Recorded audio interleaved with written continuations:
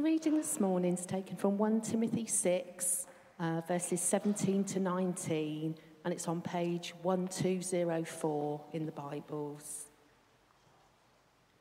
Command those who are rich in this present world not to be arrogant, nor to put their hope in wealth, which is so uncertain, but to put their hope in God, who richly provides us with everything for our enjoyment.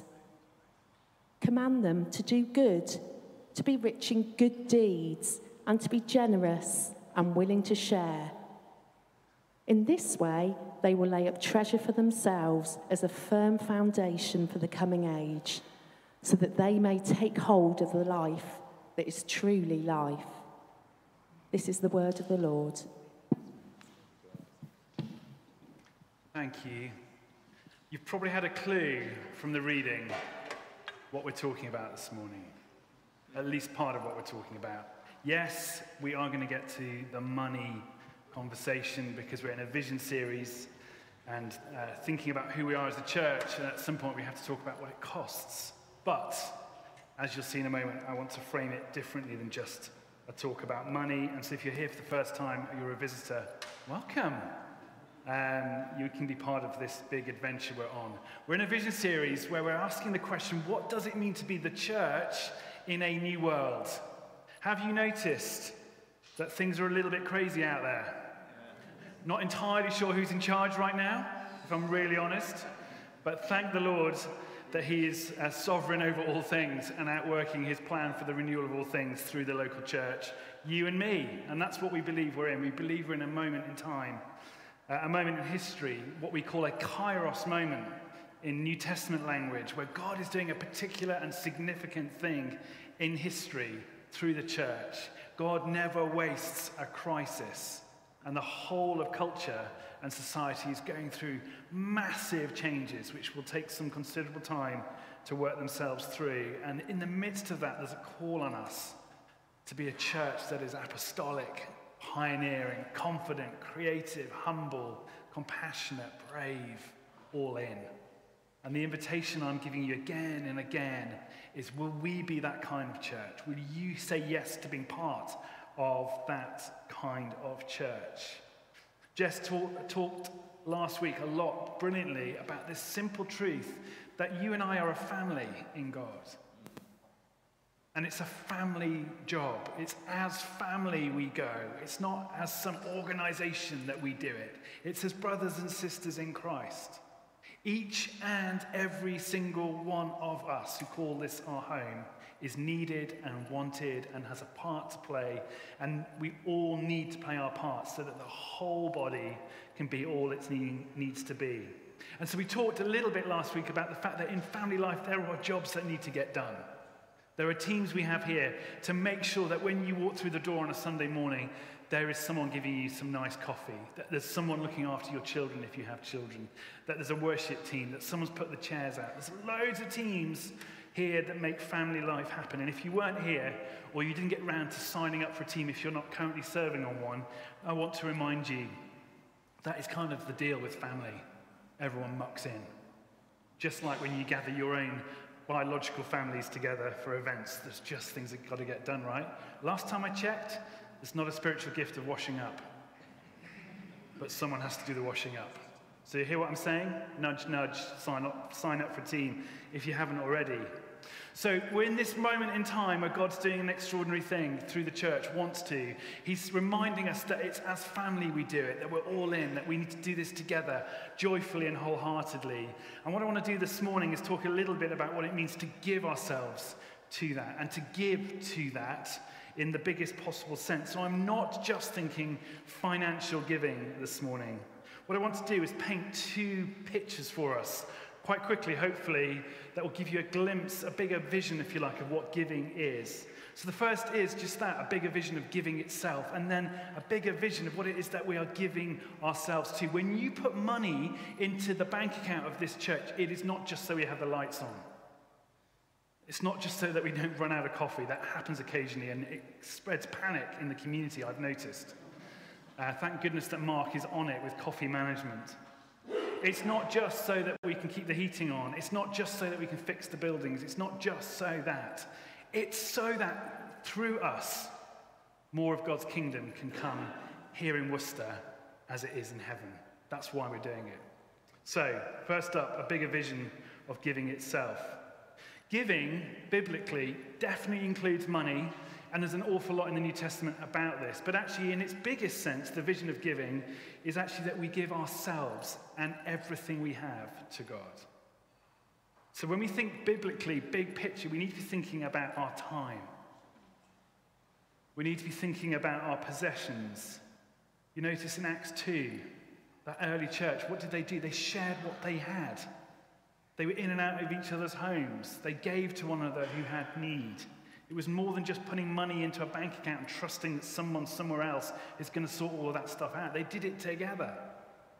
It's about our skills, our experiences, the opportunities we can give somebody else, our spiritual gifts, our wisdom, our care, and our love. That's the vision of giving. Is what do you have that you can give to this great endeavor of the kingdom of God? Sometimes it's actually not the money stuff that's the biggest cost or the biggest thing we can give.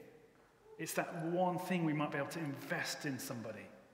It's that mentoring of a younger business leader that you can do because you've had more time as an entrepreneur. It's that coming alongside someone who's facing a long, hard journey and saying, I'm going to care for you all the way.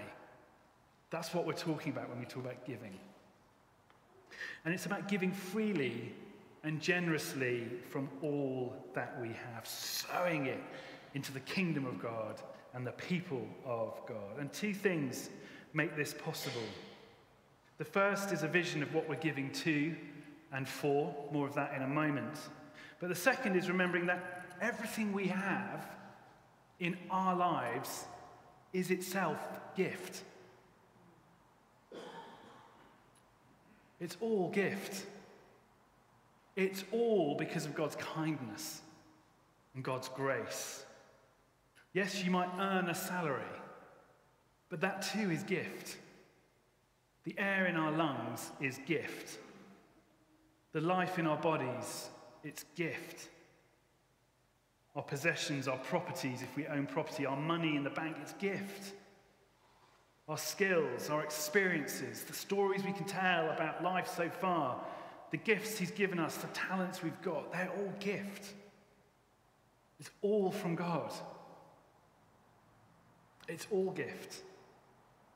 So even bigger perspective from the scriptures is that actually from the very beginning, God has shared with us and given to us all that is his, so that together with him we can do something with it to see the world become all that he imagined it to be. And in Christ and through the church, it's about redeeming all that could be, so that it will once again be what it was meant to be. And so James 1, we read this: every good and perfect gift is from above. It's all gift from God. The psalmist writes this in verse 1 of Psalm 24. The earth is the Lord's and everything in it, the world and all who live in it. That's the vantage point that I think we need to have as God's people. It's all his.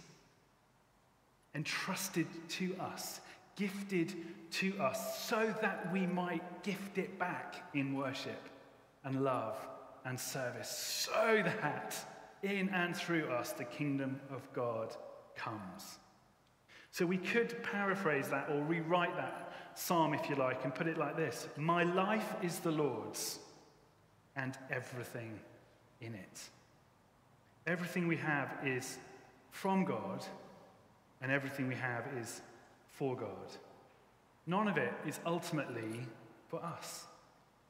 Not for our comfort, ultimately. It's not for our pleasure, ultimately. It's not for our security, ultimately. They may be byproducts of it. It's so that we can join with God in the renewal of all things, as we repeatedly say. And this perspective, I think, is a game changer if we can get it. And hands up at this point, I am very much in process. My personality type is one that naturally will be kind of cautious about resource. But actually reminding myself it's gift. What can I do with it? Is such a brilliant perspective. We get to move from giving of all of those things I listed because we think it's the right thing to do, to giving because we get to. Moving from sort of reluctant, if we're honest, giving because, tick the box, signed up for this, didn't I? To actually, what might we together do? This is what Paul's getting at in 2 Corinthians chapter 9, verse 7, a famous text on giving. He says this: each of you should give what you have decided in your heart to give, more of that later, not reluctantly or under compulsion, for God loves a cheerful giver. The word in the Greek there is hilario, which is not the word that we get hilarious from, because that actually would have been hilarious. But it literally translates as willing and happy. Paul's saying, give willingly and happily, because you see it's all gift. It's all there. It's the raw materials for the kingdom project. And so giving is more than duty. It's more than inconvenient reality. It's an opportunity to give back to God, to respond to all that he's given us by giving him our lives back and everything within them. And so the question becomes not how much should we give, how much time can I give, how much money can I give, how much of what I've got can I give. It becomes a question around how can I invest in the ultimate project. There's not a set percentage in the New Testament for any of these things. There's not like a simple metric. It's, as we just read in 2 Corinthians 9, responding to the leading of the Spirit, deciding in our hearts in prayer and giving willingly and reminding ourselves we need to do that repeatedly and regularly. So really it's about giving as generously as we can out of all that we have, basically. And as I say, it's not easy. I find it hard. We all find it hard in different ways. We all have massive challenges at the moment, more of that anon as well. So please know I'm encouraging us to do what Paul would say, which is pray and be obedient, but actually be generous, but also remember that there's grace in it all. And it's the sum total of our efforts that makes the difference. All of that brings us to the second bigger picture, which is a bigger picture vision of what it is that we're giving to and for. Before we get to that, some news headlines on the finance front. I'm sharing this now because it's part of the backdrop of what I want to say next. And so I want to say first a massive thank you to those of you who are giving financially, whether regularly or as and when you can, in one-offs, standing orders, whatever it is. Your ongoing commitment in that sense to the church family is huge, and given the difficult economic circumstances, is amazing. Now, we're going to send out more details and some nice graphs and pie charts and all those things in the next week or so from the PCC, the Church Council. But here's the budget headlines for now. For those of you who like this sort of stuff, don't worry about writing it down. We'll send this out too. Which I think you'll see, given all things considered, global change, global crisis, etc., is actually pretty good news.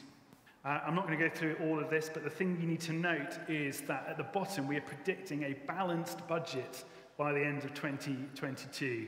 So the budgeted income for 2022 is 364,000. Based on that, at the end of August, we've hit 221,000, and expenditure is a bit less. So expenditure has been reduced to match where the income is at. That reflects that some of the hoped-for giving hasn't come about yet, and we'll talk about that briefly in a moment as well, and there has inevitably been a bit of a drop in giving. But all things considered, to end the year with a balanced budget is amazing.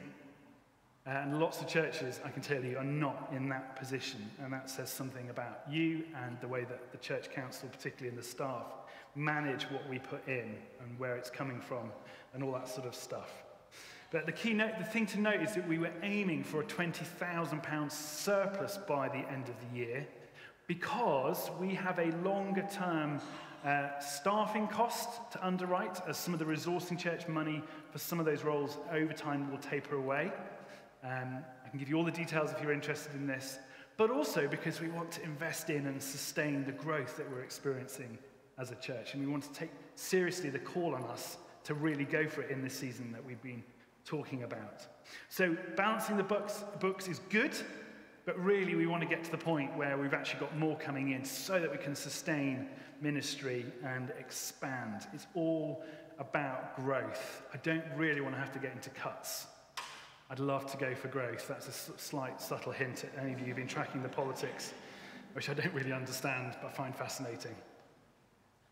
The point is that actually we're in a really good position if we can step forward in faith. Because any new giving or any increased giving will all go towards sustaining that vision and growing the mission and ministry of this church. We're not in a position where we're like, unless more comes in, we're going to have to start cutting. We're not in that position. Thank you. Thank the Lord. That is wonderful. But actually, we have a 5-year growth plan that we have to commit to and work out because we want to be able to sustain what's currently happening. And some of it, as I say, is funded from alternative sources for a few more years. So it's nothing to worry about. It's really to paint you the picture of where we're at. So when we start to think about what we might imagine happening together, you can see that actually we can really go for it. It could actually really happen if we put all of our stuff in the mix together. Are you with me so far? Some of you are like, I want to see the Excel spreadsheet, Rich. You can. Chat to Graham at the end. In fact, Graham, just right now, where are you? Just give us, can you stand up? Graham at the back is our treasurer, all manner of hero, legend status. I love Graham because before every church council meeting, I basically say to him, Graham, I need like half a side of A4 kind of guide for the very complex finances because I'm not very good at numbers. And he sends me this email going, basically, here's what you need to know. And if he can get me to understand it, which he can, he's a hero. He will give you all the details, and we're really happy to talk to you about any of that, and he'll be around at the end. The key is, as I say, all things are now possible. We've weathered the last few years extraordinarily well, all things considered. And so we have this opportunity before us to build on that. And to choose, we're not just going to think about it, we're not just going to talk about it, we're not just going to trust that someone else will respond, we're all going to go all in. So we'll talk about finances again in a moment, but let's come to the text that Ali read for us, which comes towards the end of Paul's first letter to Timothy, and it's part of a longer section in that letter about material possessions and wealth. And in these verses, Paul is speaking to those he describes as rich in the present world. Now, caveat here, because most of us wouldn't describe ourselves as rich, would we? Not compared to the footballers who earn silly amounts of money or ... But actually, if you look at it from a global perspective, and those of you in the room who work in overseas mission and all that sort of stuff will have this perspective every single day as you go to work, we are actually rich, relatively. And certainly when you put it all together collectively, some of us in the room have more than we need, some of us don't have enough, and we can work that out between us, and lots of amazing things do happen on that front.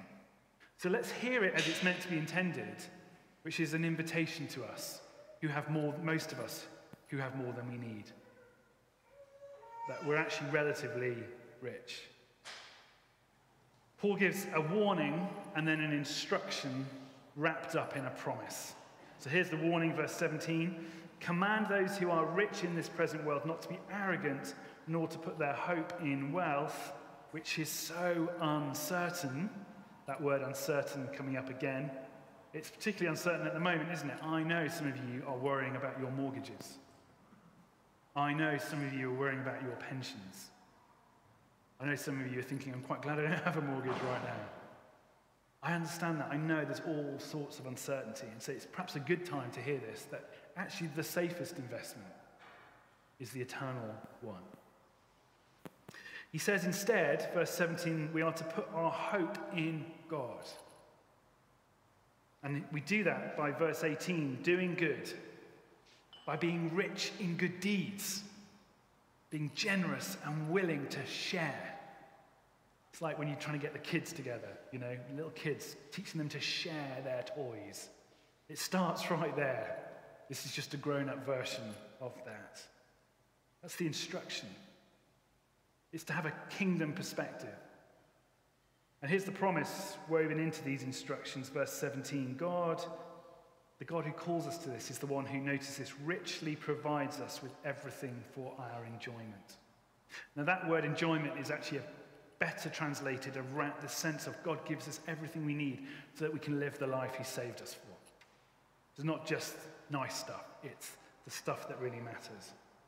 And he says this in verse 19, in this way we will lay up treasures for ourselves as a firm foundation for the coming age. Again, that big picture, longer term perspective, that we may take hold of the life, he says, that is truly life. Because the life we really want is not found in stuff. It's found in God. So Paul is really clear here, isn't he? There's this invitation to give ourselves to something bigger. The coming of the kingdom in full, the renewal of all things, life as it's meant to be. Earlier this year, at the big weekend at the Poplars, we celebrated the most recent chapter in the very long history of All Saints Worcester. 20 years ago this year, the brilliant Paul and Viv, and they're online this morning, came here to lead this church into renewal. Some of you have been here from very, not necessarily that day, but not far off that day. And extraordinary things have happened because this community has given itself to that task, that invitation of God to be part of something significant. There is so much to be thankful for, and we shared story after story that evening back in June of lives transformed, of people coming to faith, of the buildings beginning to be redeveloped. These 2 grade 2-star listed buildings that cost a fortune but which we love.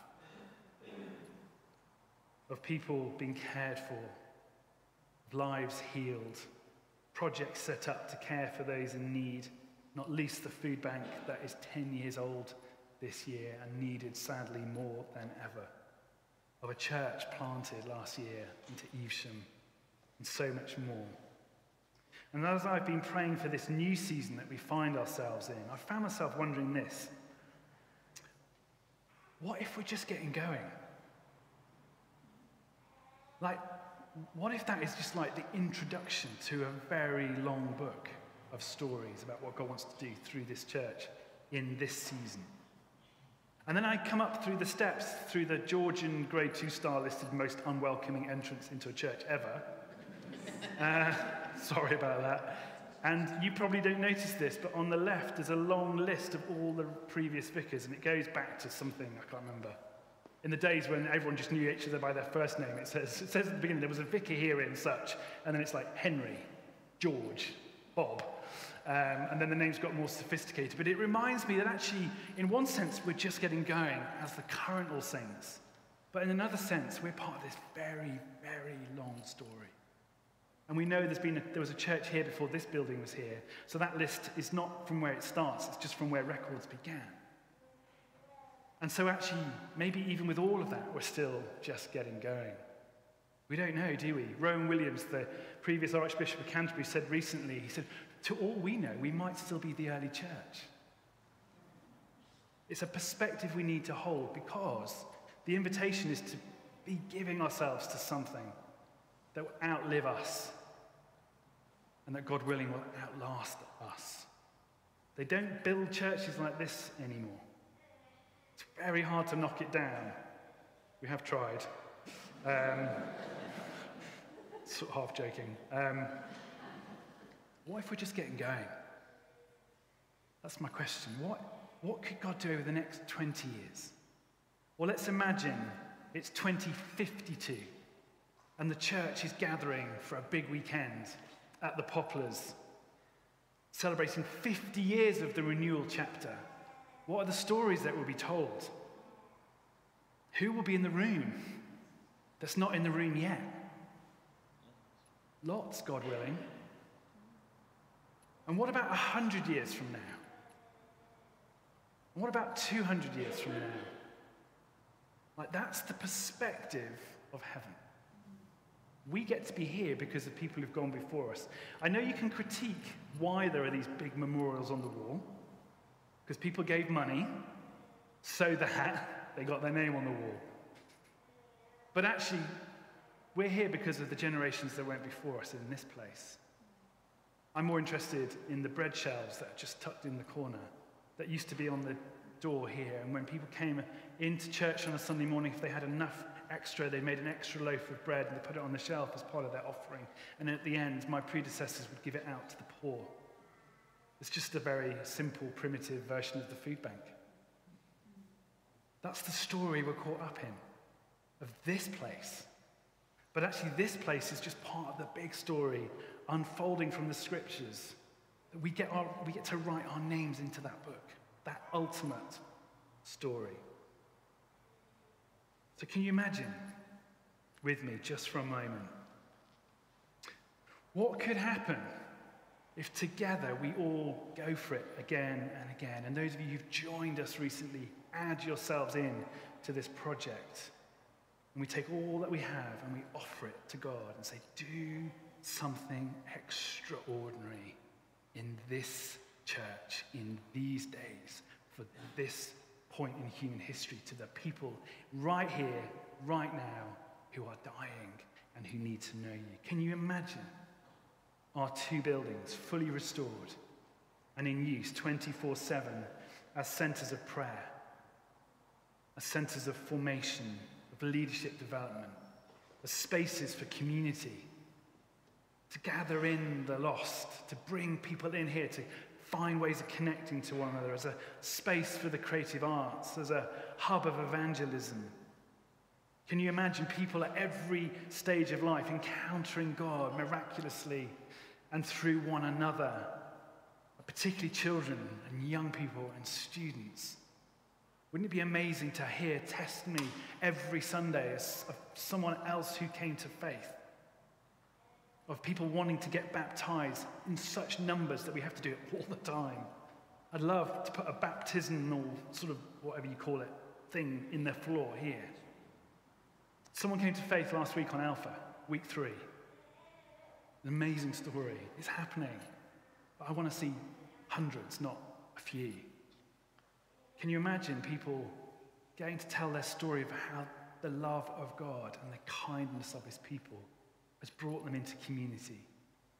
They've been set free from addictions. They've had relationships reconciled. That they've discovered who they really are for the first time. Can you imagine more care for the poor, of who there are more now than 13 years ago when we first came?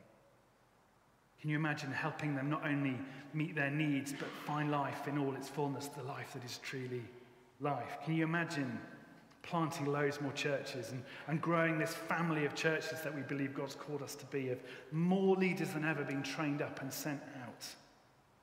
Can you imagine having all sorts of worship gatherings across the city because we can't fit everyone in here?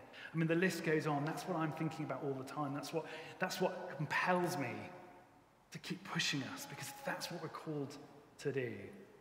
We sometimes talk, don't we, about the church on fire and the city alive. It's what we're giving ourselves to. You excited by any of that? Really? Yes. Good. Check in.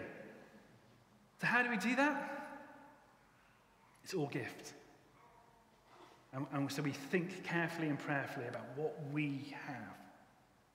We recognize the challenges we face, our own realities, and we trust that when we do our bit and everyone else does their bit, together that's enough for God to do something extraordinary. And as I said, it's our time, it's our talents, it's our homes, it's everything. So how? Number 1, pray. Think, dream, wonder, imagine. Number 2, it's find some ways to offer it. If there's a structure in place for that, then great. You know, maybe you could lead a new life group. We need some new life groups. Maybe you could help with kids' team. They're super stretched. You know, some of the team doing Scramblers this morning, that's their 3rd Sunday in a row on Scramblers. And some of them are mums whose kids are in Scramblers, or dads whose kids are in Scramblers. Maybe you could help us with that. It's like, find an opportunity, meet the need. But what's God put in you? What are those skills and talents and ambitions and dreams that you want to leverage for the kingdom? If you're not sure where or how it might fit into church life, come and talk to us. It might be it's a new space for us to open up. It might be that I simply need to say, you need to meet so-and-so because they're already doing it. Come and connect in. And we are super aware, as I said earlier, of all the challenges that we're all facing, particularly on the financial front. So please know it's all grace. It's praying and dreaming and imagining and then trusting God. And in a moment, we're going to put up the QR code. There's a QR code for everything all of a sudden, isn't there, in life and therefore the church. Gone are those bits of paper. And it might be you want to get your phone out in a moment and click it and go straight to the giving page and make a one-off extra donation. It might be that you're not giving financially at the moment and you want to start doing that. You can do it all online, but the team will be here at the back. There's a whole new, very nice, shiny giving point that Mark and the team have put in just to the right of the coffee space as you look at it from my perspective, and they'll be there and you can chat to them. We're going to send out details this week on email for you to follow it through. But what I really want us to do at this point is to respond not just by thinking about our finances, but to see that those are all wrapped up in this bigger invitation that I hope you've heard. To say yes to what we're imagining and dreaming and seeing. And that list I gave you of things, you need to add your own thing into that and start praying for that. I don't know how many people are in this church, but I'm praying that in 5 years' time, there'll be 1,000 people in this church. That's what I'm praying for. Put some numbers to it. Dream big. Go crazy. God will do extraordinary things. But what we're really being invited to do is to say, God, I'm going to give everything I have to this. Are you hearing me this morning? Great. Would you stand if you're able? I'd love us to ask the Spirit of God to minister to us because it has to be in response to Him.